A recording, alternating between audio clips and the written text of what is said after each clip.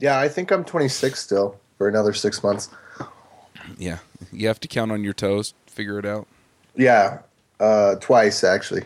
Because once I'm already bent over, I just keep counting on my toes. I don't start back at my fingers.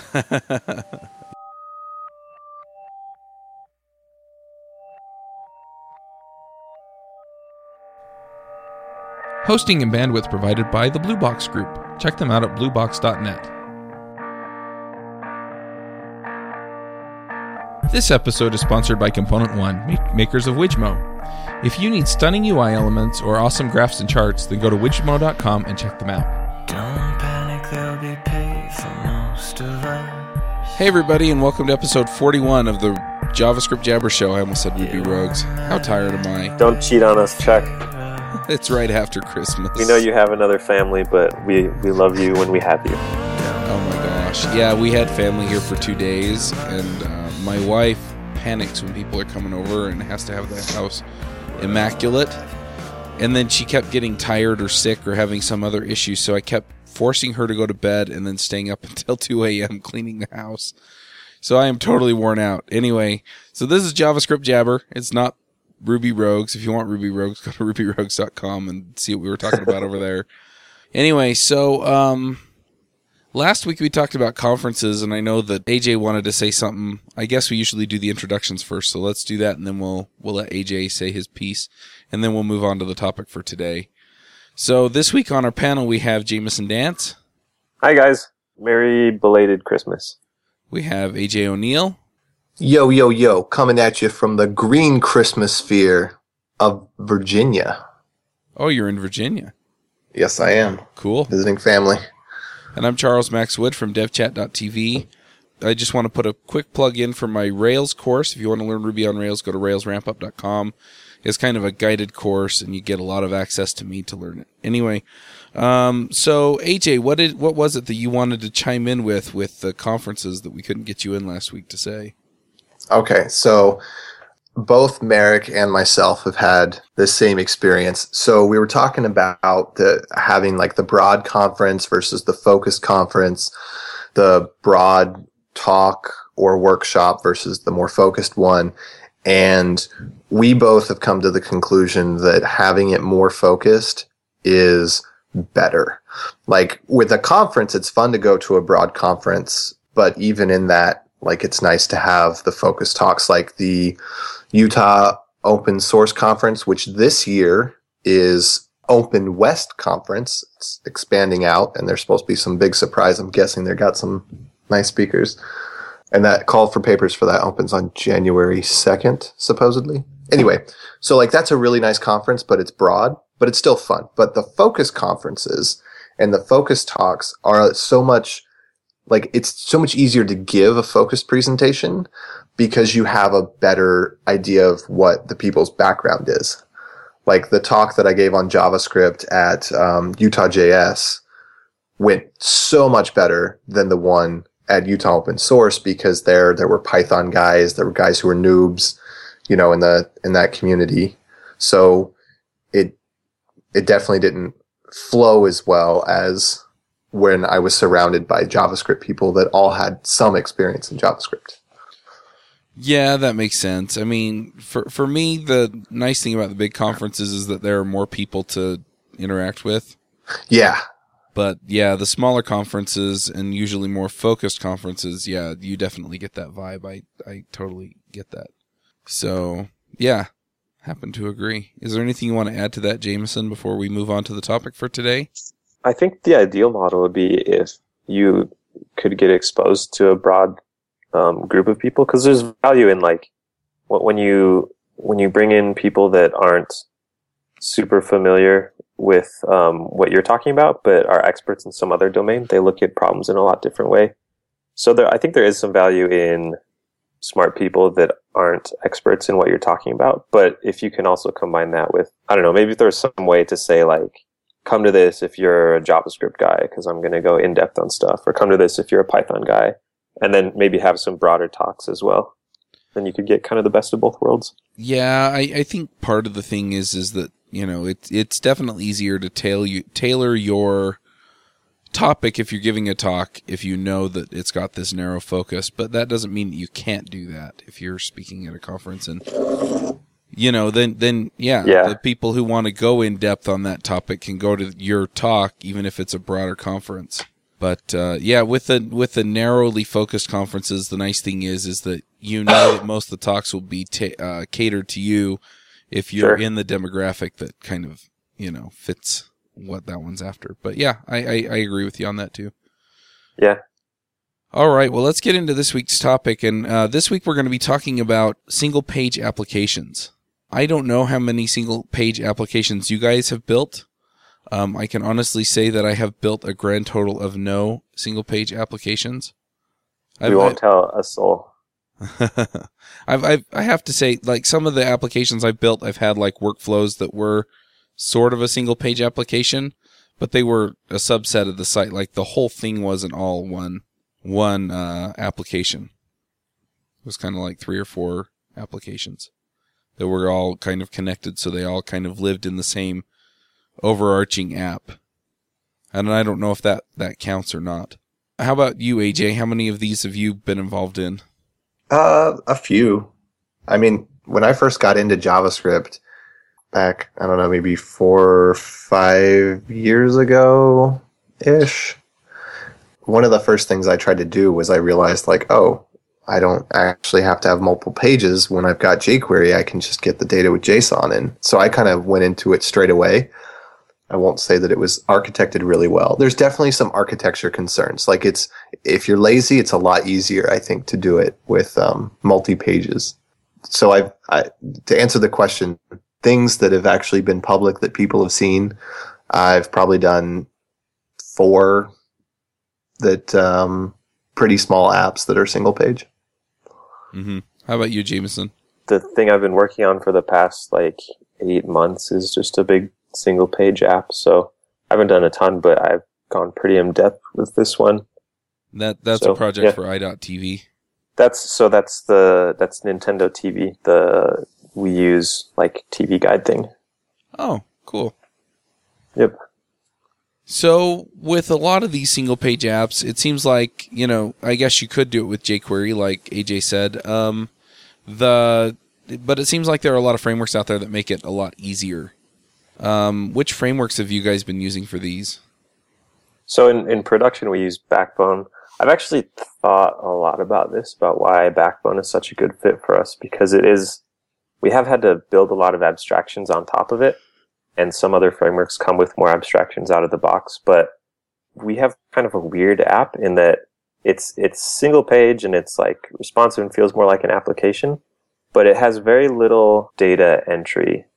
There's not very many places where the user can manipulate data in the app. They can just kind of change state, where they are in it, but they can't really put in that much new data. So Backbone is a great fit for that, because we just get all our data from the server and render it on the page, and then when they want to go somewhere else in the app, we just have to get more data from the server and render it. We don't have to worry about keeping stuff in sync or re-rendering lots of things as users click buttons or enter form field or something like that. Yeah, that's one thing that kind of strikes me as an issue. I know that Ember.js handles a lot of that itself, where if you are munging through a lot of data, when you go and get another copy of the same object, if it's changed, it gets updated everywhere. Yeah, Ember has it has its tough things, but the one thing that I've found it's the best at is just keeping your page in sync with your data. It does that really well, and all its tools and abstractions are really focused on making that happen. So it's amazing at that. Yeah. Jameson or AJ, have you done a whole lot with kind of the data synchronization issues, or? Not really. I'm not too worried about the DOM stuff. I normally just have a render function that I call that. The template engine that I've used a lot is Pure.js. I've mentioned that before. I'm kind of interested in looking in the one that Merrick was talking about, Plates. And then for really small things, I just use jQuery and call the .text to pass something in. And I'm interested in checking out Angular. I haven't done it yet, but now that I've gone indie, independent consulting, and I've got a little more time on my hands, I think I'll take a look at that one because it seems the most promising. So just rolling your own render function works great if you don't have lots of nested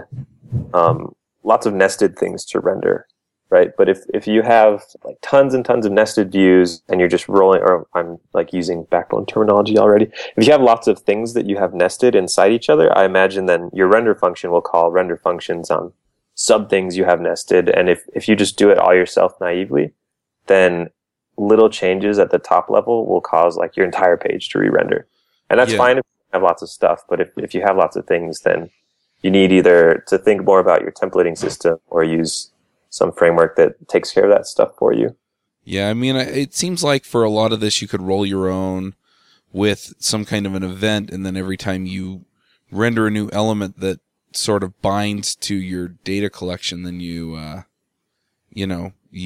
bind it to the change event for each element or for the collection as a whole, just so that it can update itself, and that way you don't have to think too much about it other than saying, oh, we got something and yes, it's different. So, fire that change event and then let it kind of trickle through the entire page, and having something that won't miss elements and that will update everything properly seems like a good way to go. And so some of these frameworks really do that really well.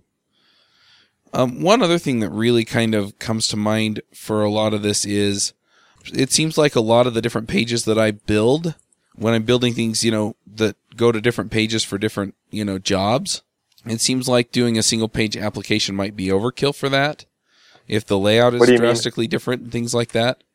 So like let's say I was building, I don't know, some kind of scheduler app, or maybe the example that I keep coming back to for like the Uber application that I want to build someday is the dental practice management application.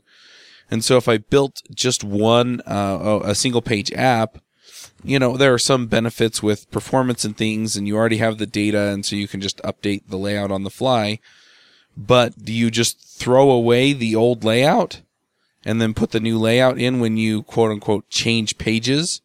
Or do you just hide one and show the other? Or how do you usually manage that? I think usually you just so you clear out or destroy the DOM elements and then just render new ones.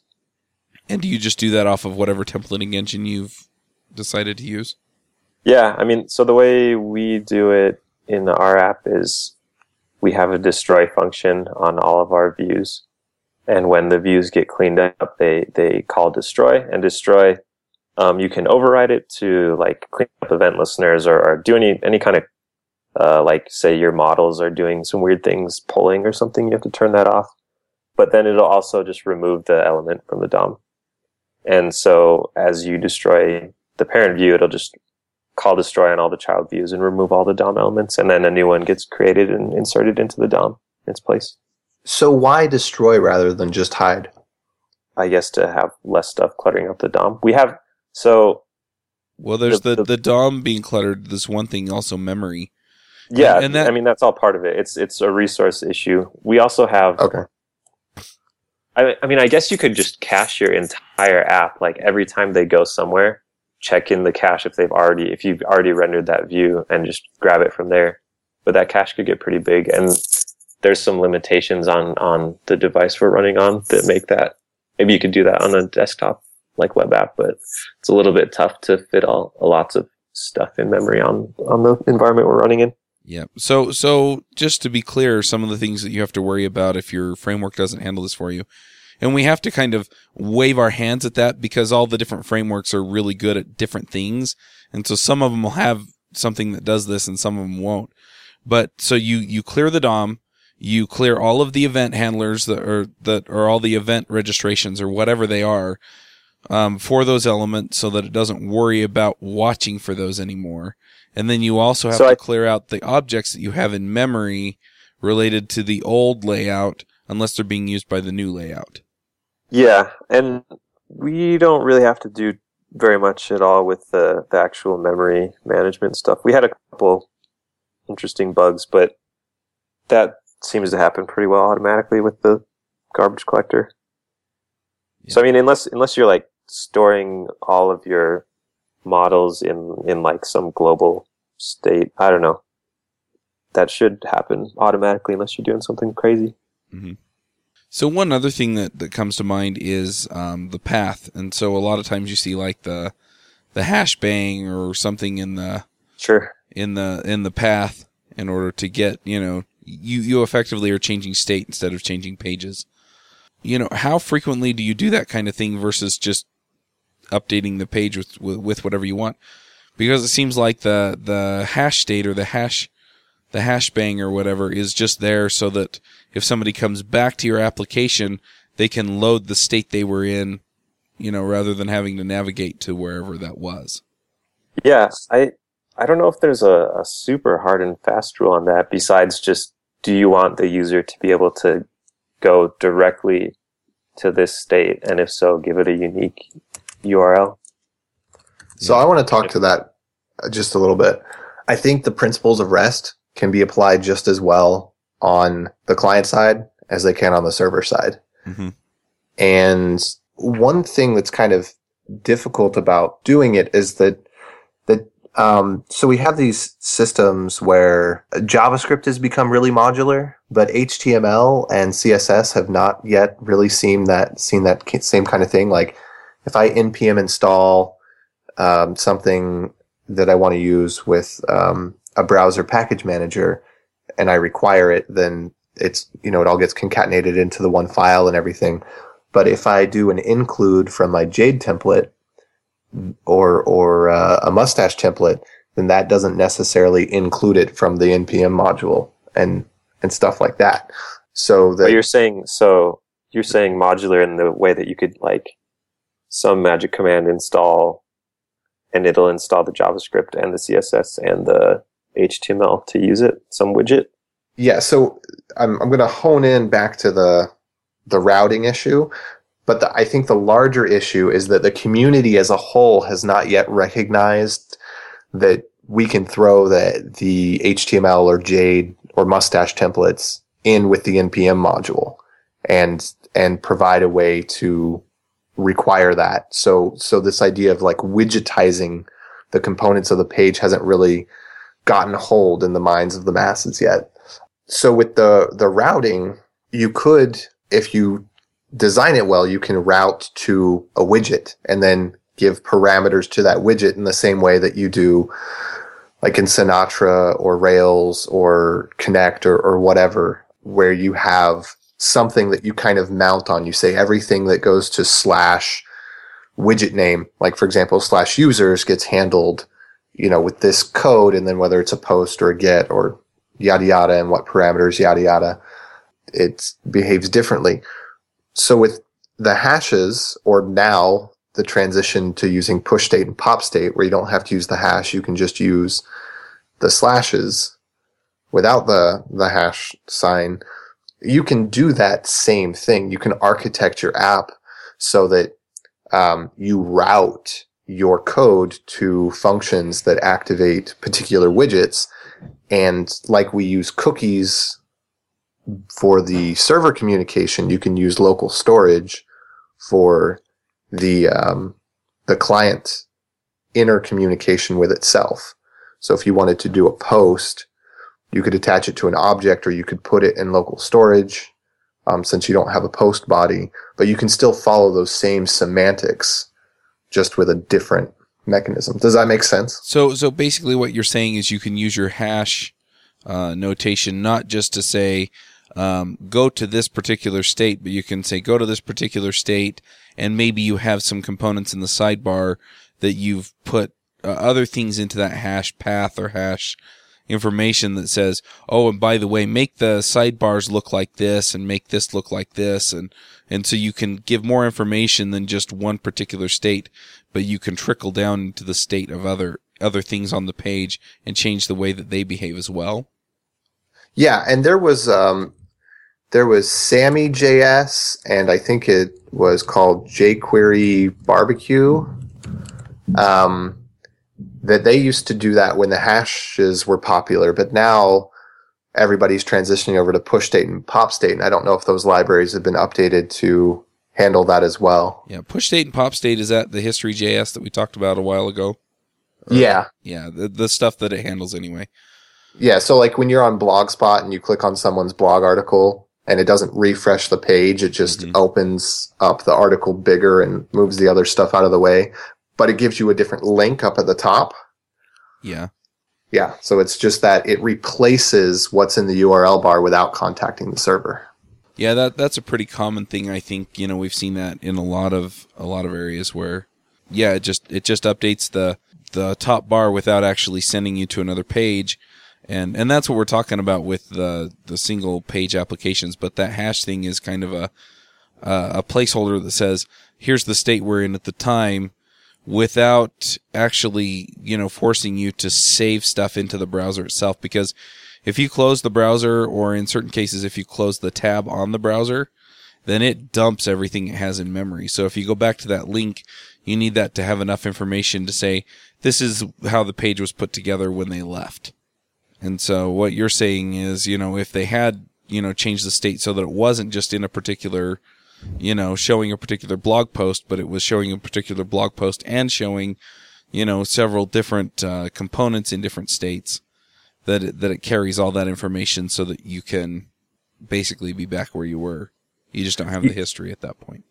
So that's something that Ember explicitly tries to handle as well with their routers. Is more like a state machine than just a traditional router, and you can have like nested routes that are still on the same main page, like you were saying, but changing components within the page and stuff will update your URL so that you can easily just completely reconstruct the page from the URL. Yeah, so then what it comes down to is, do you need something like that or not? Yeah. You know, because I can definitely see some simple applications that it's just like, well, gee, that's real nice to have, but, you know, it's a tool in the toolbox that I'm never going to touch. Sure. And so it just depends on, you know, whether or not you care. And sometimes you do, sometimes you don't. Sometimes you can get away with it on a larger app, and then, you know, others, you know, you'll have power users that really want that functionality. So one thing we haven't talked about a ton that I think would be important to talk about is synchronizing your data. We mentioned just Ajax, and that's kind of the basic case. But what about if you need to keep things in sync, that when other things could be changing the data in the background? So you're showing some like shared view that lots of users can edit data on. How do you make sure that stays in sync? So we talked about like keeping the DOM in sync with the data a little bit, with the events and trickle downs and all that stuff. And this component stuff kind of ties into that too. One thing that comes to mind here is something that Rails does with all of its models, and that is that it adds a created at and an updated at timestamp. And so if you have that or some kind of versioning mechanism or something, then you can just compare the version numbers, and then every time you do a request, you just cycle through them and see if you already have them and if they've changed. But I don't know how efficient it would be to actually do something like that. If you want to do it live, you can use WebSockets, and then I think the timestamp idea works pretty well. If there's two updates, you just take, you know, whichever one made it across both boundaries is the one that wins, and you just play that one. Right. Yeah, I mean, if you really care about keeping all updates, you can look into, I think it's operational transformation. There's like this whole field of research on doing simultaneous updates to the same text and merging them together. That's interesting. I don't know that we have any objects that really carry that kind of data unless it's like a huge blog post or something. You know, that much data anyway. But it's so the classic one is like, have you ever used Lucidchart? No. It's just this online charting thing. It's basically, what's the Microsoft one? Visio in your browser. Okay. It's pretty ridiculous. They've like re-implemented lots of features in Canvas, so everything is really responsive and works pretty much like a desktop application. But it is way cool. Yeah, it's amazing as just an example of a web app.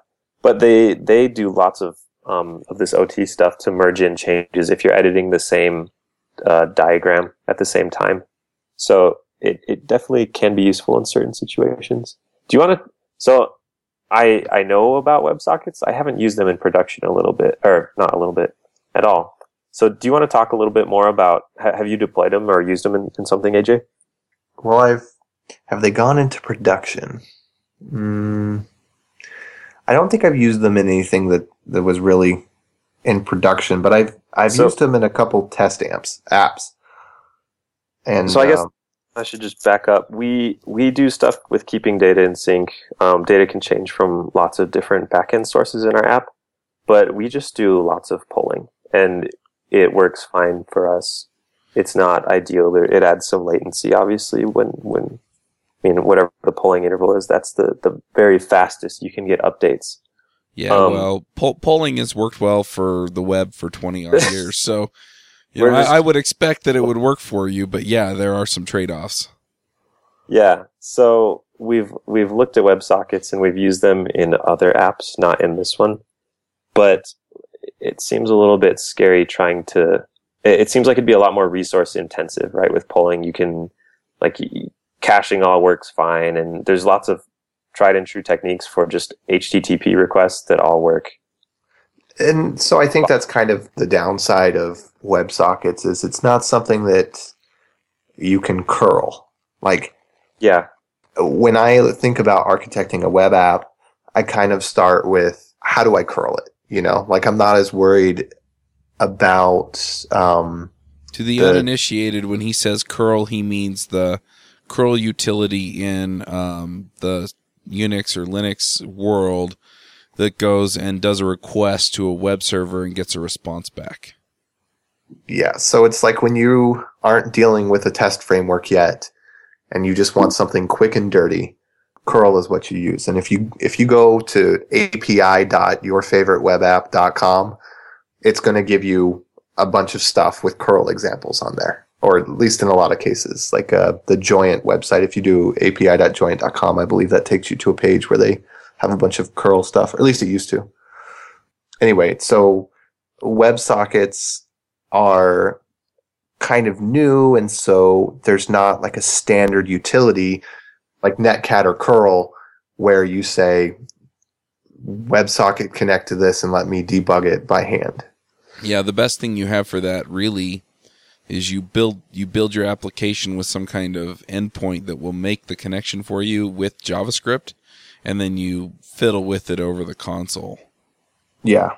And you fiddle with the backend sending information over the WebSocket with another console on the server.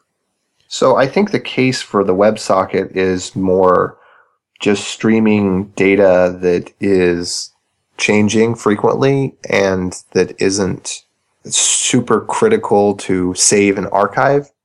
I mean, like maybe you're saving and archiving it, but it's not like a document or a file. It's like it's a like stream of text chat server or something. Yeah, like a chat server, or like if you are moving something around on a page and you want to move those updates quickly, like a game or something, like that would make a lot of sense, I think. Yeah, where you basically need the immediate feedback. So it's basically when you want the page to react to the data change immediately. Yep. And then you just manage it using some of the mechanisms that we talked about, or find a framework that'll do it for you to keep it all in sync and update everything the way that it needs to be updated. Yeah, because if you just wantonly use WebSockets, I think that you end up with the TCP problem again. It's kind of could be a step backwards for you. It's like people that don't understand HTTP, they try to implement things in TCP and they're like, oh, well, I need a way to specify a resource, and oh, I need a way to specify compression, and oh, I need a way to specify encryption, and oh, I need a way to say what the content type is and what the byte length is. And then when they're done, they spent 3 months designing some protocol that is known as HTTP by everyone else, except their version isn't compliant with anyone else's. And so I think with WebSockets, there's definitely a temptation that could you could architect things poorly and then end up just having done better using regular HTTP. Yeah, there have been issues with WebSockets in the past. I think most of them have been solved. The security issues and the some of the other issues that have come up with it. The only other problem that I really see with it is that it's not a strong standard in the sense that if you build an HTML page, any browser you deal with is going to be able to render it pretty close to accurate. If you're using WebSockets, some of the web browsers out there support them in different ways, and so you can't always count on more than just the really, really basic features of WebSockets working in the browser that you choose. And I would like to clarify that by some, we're not talking about Internet Explorer 6 in this case. It's actually legitimate, like mobile browsers are different versus desktop browsers versus the version of WebKit that Safari uses versus the WebKit that Chrome uses. So some of that can... And then the other thing is a lot of the older browsers don't support them. So some of that can be abstracted away if you use one of the WebSocket libraries. Socket.io is one. It depends on some backend components as well. I'm not aware of any other ones, but I'm sure there are more WebSocket libraries out there that will fall back to like long polling if they need to, or some other things if WebSockets isn't supported in the browser. Yep. So have you used Socket.io? Oh, I've used Web. Yes. I love No, I haven't Socket.io. used Socket.io.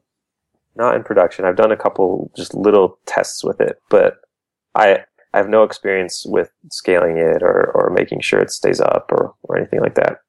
So, yeah, not super experienced with it. It's something I need to look into more.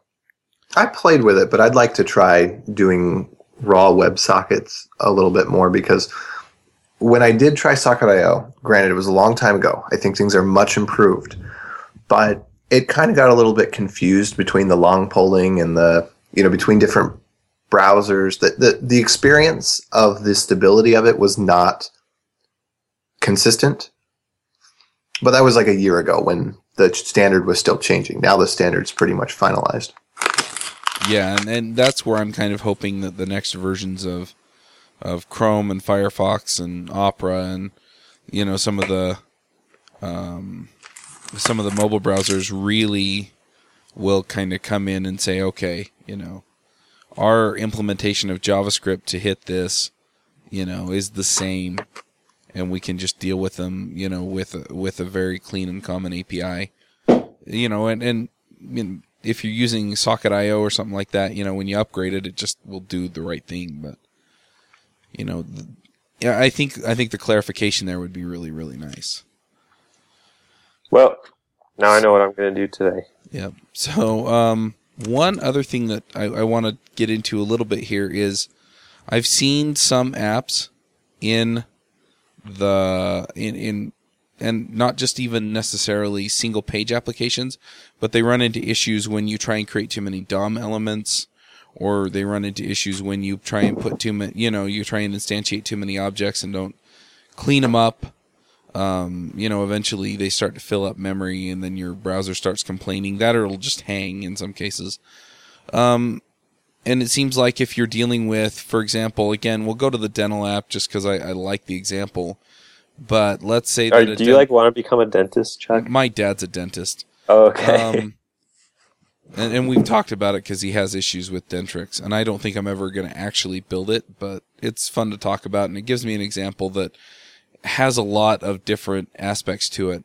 So let's say that he has, 10,000 patients, or even 1 million patients, and so you load the majority. Busy man. You load the majority of those into memory in your browser, and then the thing starts to slow down. So, do you run into that with a single page app more frequently than you do other apps? And if so, how do you deal with it? So I don't know about running into it more frequently than other apps, but you can definitely deal with it in a few different ways.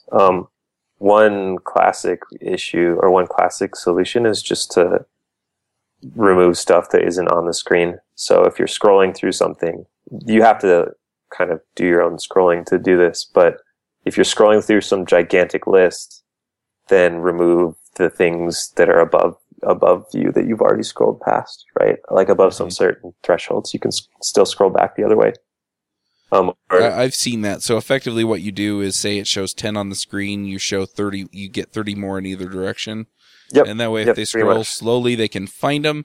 And if they scroll quickly, then it just gives them, you scrolled through 50 million of these kind of thing, and then you get to wherever you are, and it loads those in. Yeah. About the memory thing of having all the models loaded, I guess if you want all the data, if your data is too big to fit in memory, you'd have to do some similar thing where you're listening on some kind of event to know when you need to update the set of data that you have in memory is. Mm-hmm. Yeah, I think that question generally more points to user experience because, yeah, I've loaded 10,000 elements on a page before, and it takes a heck of a long time. And then when you scroll, it's like your CPU fan turns on, right? But Yep. that's I'm looking more at of a you, ESPN.com. but that's more of a thing where that's a prototype situation. And in what real life situation? And I bring this up all the time, and I always have somebody that's going to argue the other side with me, but I have never understood it still. In what situation are you going to be displaying 10,000 items to a user? In what situation is that even desirable? When are you designing this experience and you say, oh, you know Okay. what would make this better if there were 10,000 items on the screen? What if your client is Scrooge McDuck and he wants to see all of his dollar bills individually laid out? Boom. Need millions and millions of elements. No. What you do is you just hack solitaire on Windows, and then you play it to the point where it's going to win, and you have it do dollars instead of face cards. Yeah, but effectively, if you had to do something like that, again, you can play some of those scrolling tricks. So you show what will show on the screen, you show what will show on the next two screens down if they scroll. Yeah. And then, you play that game. So they scroll, and it creates a scroll event that, shows the right thing as they scroll by without actually loading all of those elements into memory.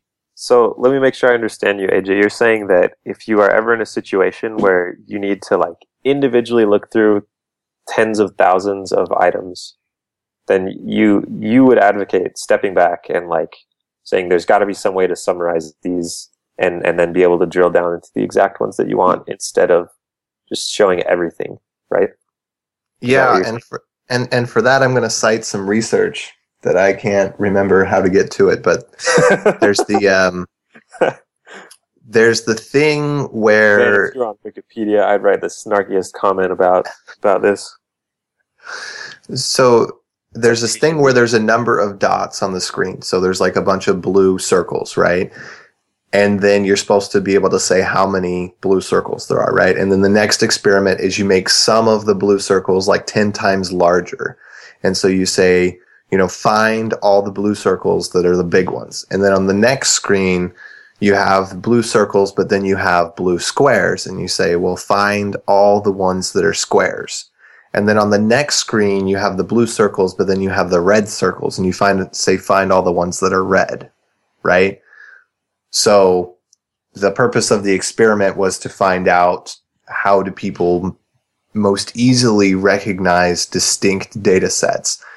And the way that you do it is that they find is that it's through color. If you color the ones red, then people can tell you approximately how many are on the screen way faster than if you make them a different shape or if you make them a different size, kind of thing, right? Mm-hmm. And so that's the basic data problem. Of these 10,000 pieces of information, how are you going to make them distinct so you'd even know which ones are important to you at the time anyway? Yeah. All right, so I want to get to another question that I have about single-page apps, and that's really, it seems like it's real easy to build multiple-page apps. In some cases, I think it probably makes sense to do it. In some cases, it probably doesn't. In your opinions, when do you want to definitely go with a single-page app, and when would you definitely not want to? Part of it comes down to how well is your data a series of documents. And does it respond well to being represented like that? What do you mean? A series of documents? Say you're building, I don't know, some viewer for academic papers or something, right? Mm-hmm. Those are documents, and you can probably think of some different ways to organize them, but in the end, you're going to want to go through a bunch of documents, like some summary view of all the papers by some author. Like that's a document, and then the individual papers are documents. But actually, now that I'm saying this, you could, I mean, The documents are the 10,000 items. only if you're Donald Knuth. You guys got a jillion papers.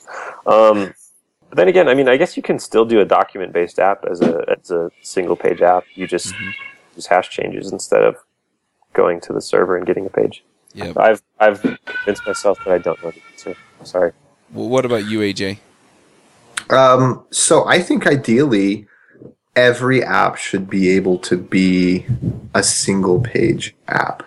I mean, in my ideal world, an application would be something that I call an init function and pass in the root element, and the application would just instantiate itself on top of the root element. And so I could have multiple applications on a page or multiple widgets or whatever. To be a little more realistic, I would say do one thing and do it well, right? So if you're getting outside of the scope of your purpose for the 90% of what the user wants to do, then create a different app. Like, it makes sense that the Write app, the Presentation app, and the Draw app are all different in Google Drive. Mm-hmm. Yeah, I tend to agree. In fact, I was gonna basically say that in most cases, it seems like most apps could go either way, and it really just comes down to where you want to manage the switching, whether you want it to be managed through the standard HTML, HTTP, or whether you're more comfortable managing it in JavaScript. But I like the idea of splitting it up if you have multiple apps that have multiple responsibilities. So, for example, if you were doing the dental app, you would have your patient management and your scheduling as two different apps, and they would be two different pages, and that way you can keep your domains from cluttering the same space, and you can think of them separately. But even then, I mean, you could just make those different states in your single page app, and then, clear one off and put the other one on. So I think really what it comes down to is, where are you most comfortable managing these different layers? So there are some apps that you definitely need to make them single page apps if you're trying to recreate a desktop like experience. Like if you're actually making an app, not a series of pages, then for sure you want to do a single page app. Yeah. But yeah, I think you're right, Chuck. There are lots that could go either way, and it depends on if you like JavaScript and you want to do lots of client-side stuff and have a simpler server, a simpler backend, then it makes a lot of sense. If you're not comfortable, like there's some people that don't like the workflow of you want to make a change, so you have to change some stuff in your API, and then you have to change some stuff in your templates, and then in your CSS files that go with that template, and then with your JavaScript files that go with that. And some people, that really drives them crazy. And Wait, they just isn't that the same either way? What do you mean? Like a single page, multi-page, how is that process different? That sounds like the same thing to me. You still have to change your JavaScript. You still have to change your CSS. No, not if you're just sending down rendered HTML. We got to change what renders the HTML. Yeah. Yeah, that's so. For example, it's really easy to put an anchor tag in that says "go to this other page." Really easy to do that. You just put it in. The flip side is in JavaScript, it's also really simple to create an event that will go and change the state of your page. And the initialization for the new page that's loaded, if you follow a link, versus the page, the work that's done when you change state, there really isn't a whole lot of difference there, because they're going to have to do the same work to provide the same functionality. So really, all we're talking about is how you manage that transition. One counter argument that I can provide, though, from my own experience, is when you're working with a designer who is not a developer. Yes, and you're trying to do the single page app, you definitely cannot be using straight HTML. And I don't know, I'd hope that no one listening to this podcast has ever concluded that straight HTML is the way to go. You definitely have to be using something like Jade, where you can have your widgets completely separate, so the designer can render just that one widget as a Jade to HTML and view it. because if they don't have the JavaScript and the server end and they're trying to figure out what the thing looks like, then it is much more difficult for them to work with you on a single page app, unless you've considered that and you've designed it such that things are separated so that they can see what a view looks like without having to have the full application running. That's a great point. When we've done that in the past, we just had to throw up some dummy view that they could navigate to and would have fake data. But it seems like that's something you could consider. Like you said, you could build that into your application so that every view could potentially just be rendered on its own page in development mode or something. Do you guys know of anything out there that does that? No, not off the top of my head. I just create my templates using dummy data and I separate them out so that when the app is built, it all gets included. All the CSS gets included in one file using less. All of the HTML gets included in one file using Jade. All the JavaScript in one file using Pack Manager. No, yeah, that's how we do it too. But it'd be cool if, say, you could turn on some flag in your app, and then maybe if you navigate to like the path of your template, then it would just render it. Yeah, so there you go with the push state pop state, right? So with push state pop state, you can have your link be the path to the rendered template so that if they're viewing it statically, then it would take them to the rendered template. But then when your application's running, if you're using push state pop state, then when they click on the link, it would just execute that get rest routing mechanism. Yeah, that makes sense. One other thing that comes to mind, and this is something that I do in some cases, is that I'll just have some default data, like you guys said, dummy data, and then if you go to it and you pass it the right flags, then it'll load it up in development mode and just show it to you with the default data in. I don't know if there's a good package that will do that, but it seems like something that would be relatively simple to build. We're running out of time, so I'm just going to go ahead and cut right over to the picks. Jameson, why don't you start us off? Oh, I have notes, but I forgot to get the actual names of my thing. I'm going to pull an AJ and pass it on to AJ while I Google stuff really quick. Sweet. So did I already mention Simple, the banking? I think you did. Maybe? Mention it again. Go ahead. Okay, well, I'll mention it again. So Simple is a company that technically is not a bank, but they run on top of a brandable bank. So it's like when you have kind of a big company and like they have their own bank, but really they don't have their own bank. They have a bank behind them that then allows them to have a web page with all of the branding, and all the paperwork has all the branding, et cetera, et cetera. Simple is a user interaction company that rebrands a bank. So every interaction that you have with Simple is a very simple interaction, is very pleasurable.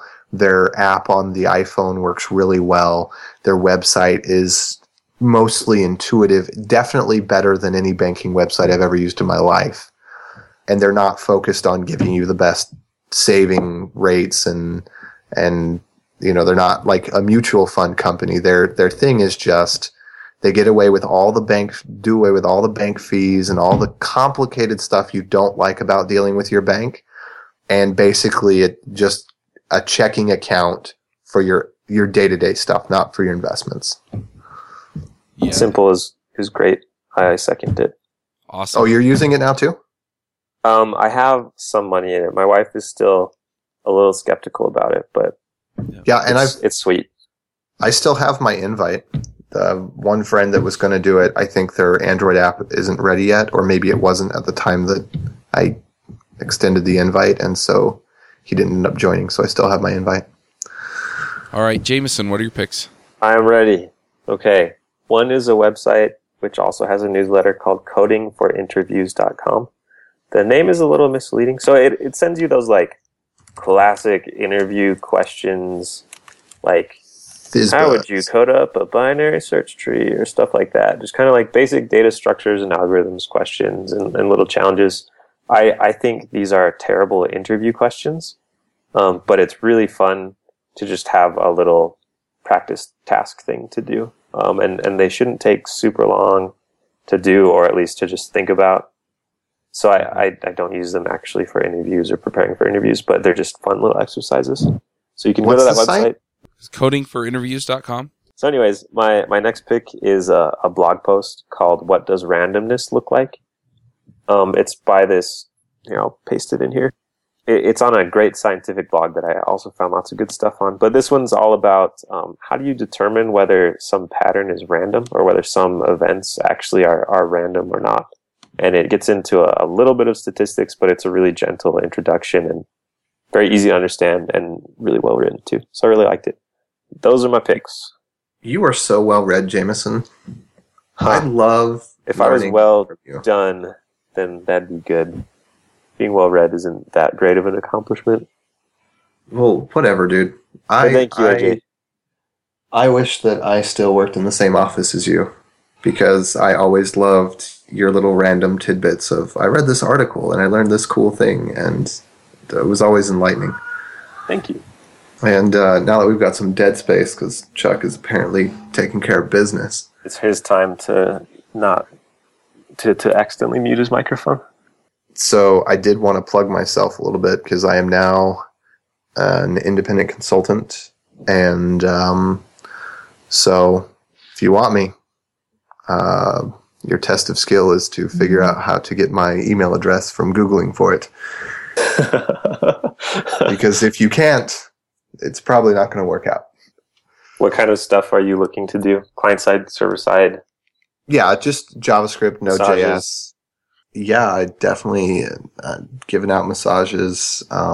That's definitely part of the kind of work I'm looking for. All right, sorry. Oh, Chuck, we were lost without you. Yeah, I'm sure you were. That's okay. I just started shamelessly plugging myself. That's fine. We'll get it all edited out. No. All right. So I guess it's my turn for picks. My first pick is my chair. I just bought a new office chair. I don't know if you guys saw the pictures. Maybe I'll put links to the tweets that had the pictures on them. Those. Yeah, I wound up flat on my back on the floor because my chair broke. Were you leaning back in your chair? My mom always told me not to do that or it would break. Well, it was made to lean back. It just wasn't made to lean back like that, apparently. So anyway, so I bought a new chair, and this is the second chair I've broken, I think. So, no, I replaced the chair before it because it would squeak when I was sitting in it during my podcasts. So I would shift my weight, and it would be like, squeak! I remember hearing your squeaky chair. Yeah, so I got that chair. Well, my wife got it for me for Christmas last year, and it broke just before Christmas this year. So I talked her into letting me buy a Herman Miller Aeron chair. Wow. Ooh. And yeah, they're not cheap chairs, but I'll tell you That's how you know you're loved. I've been sitting in this chair all morning, and it feels terrific. I got the adjustable lumbar support on it. So, it kind of puts my back in the right position, but, the armrests are about the right height, and, it tells you how to adjust it to, take the pressure off of the right areas of your body. And it's been really, really nice. It's a lot more comfortable than my last chair. So I'm definitely going to pick it. My other pick is a website that I use a lot of times, and this is not a technical pick at all. But this is a website that I use when I get into the mood to cook some food. I go to allrecipes.com, allrecipes.com, and they have recipes for all kinds of stuff. And so, sometimes I'll do marinades and then I'll go grill something. And sometimes I'll get recipes for like the crock pot. The crock pot's been my favorite for a while now. Just because I can just dump a bunch of stuff in it and then we have dinner at night because I left it on all day. And so that's a good way to go. My wife and I have been eating a lot like crap lately. So, we've been eating all the goodies and stuff that you get around the holidays. Yeah, it's Christmas tradition. So, we're looking at cutting that out and getting back on track with our healthy living. So, All Recipes has a lot of great recipes for that. It's cheaper than eating out and, all that anyway to cook your own food. So yeah, I don't know about that cheaper than eating out. fresh fruits and vegetables are expensive. Yeah, well, it depends on where you go to get them too, and it depends on how you're using them. If that's all you're eating, then yeah, they are kind of expensive. But in my case, generally I go buy like some. I'm really hankering for some chili, so I'm thinking about going to the store and getting like some ground beef and some beans and stuff, and just putting that in the crock pot and cooking it up. Of course, I can't add a whole lot of peppers because my wife and my kids won't eat it if I do. But just stuff like that. So you get a good meal together, and then you wind up eating it for a few days sometimes because you made a lot of it. But the nice thing about it too is that if you're cooking for a family, I think you really get the savings out of this kind of thing, and because you just put a couple of little portions out for the kids and then you eat yourself. And anyway, it's a good deal. But yeah, they have some terrific recipes and they have them pretty well broken out. Great recipes, and so I'll pick 4 or 5. I've been rambling on this for a while. I'll pick 4 or 5, and then I'll print them out. I'll go buy all the ingredients, and then I'll cook every other day for my family for a week or two. So do they have a shopping cart thing? No, I wish they did. Don't they have a thing where you can put in, like, this is the crap I have in my fridge, and I don't want to eat ramen again. What can I make with this? I haven't seen that either. I think that one they might have be one My of those. Recipes. There's All Recipes, My Recipes, and then like Food Network. All I think My are the Recipes. big 3 sites. Yeah, MySpace and Facebook. If there was one that was Facebook. like, Isn't that what Hadoop is? Isn't that a recipes guide or something like that? My Recipes, it looks like, has what's in your pantry. None of you guys even laughed at my hilarious Hadoop joke. Come on. You must have been shushed or something. No, I heard it. I didn't think it was that funny. Oh. Yeah, I must have been shushed. I was trying to save you. Yeah, I'm looking at these different websites. A shopping list on all recipes would be really super nice. In fact, I've thought about actually seeing if they have an API and then kind of doing that myself. So it's like building an app that basically says, yeah, these are the recipes that you've made off of All Recipes, so you want to make them again? Yes. And then, yeah, have it build you a shopping list. But anyway, that'd be cool. Maybe I'm You just could looking totally at the do wrong it. Make a cooking little bookmarklet widget with jQuery. site. Ooh, that's not a bad idea.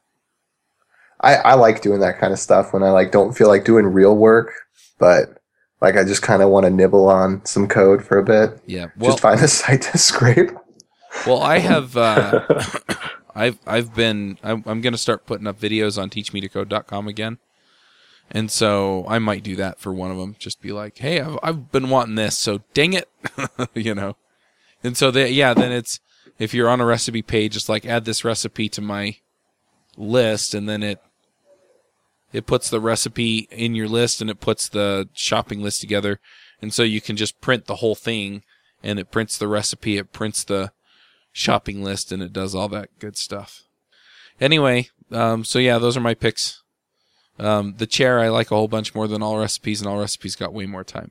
Anyway, so we'll wrap this up. In 2 weeks, we're going to be talking to David Herman about effective JavaScript. So read the book, and we'll get him on the show, and we'll talk to him about it. Now it's scheduled. Super good. It's a really good book. Yeah, I say that so every far week. I like it. It's still true every week. It's a great read. So I am going to warn you, it is scheduled for us to record that on the 10th, but I'm going to be out of town, so we may move it just because I want to be on the show and I have the power. So anyway, so yeah. Other than that, we will wrap this up. We'll catch you all in a week. All right. See you guys. Bye. See ya.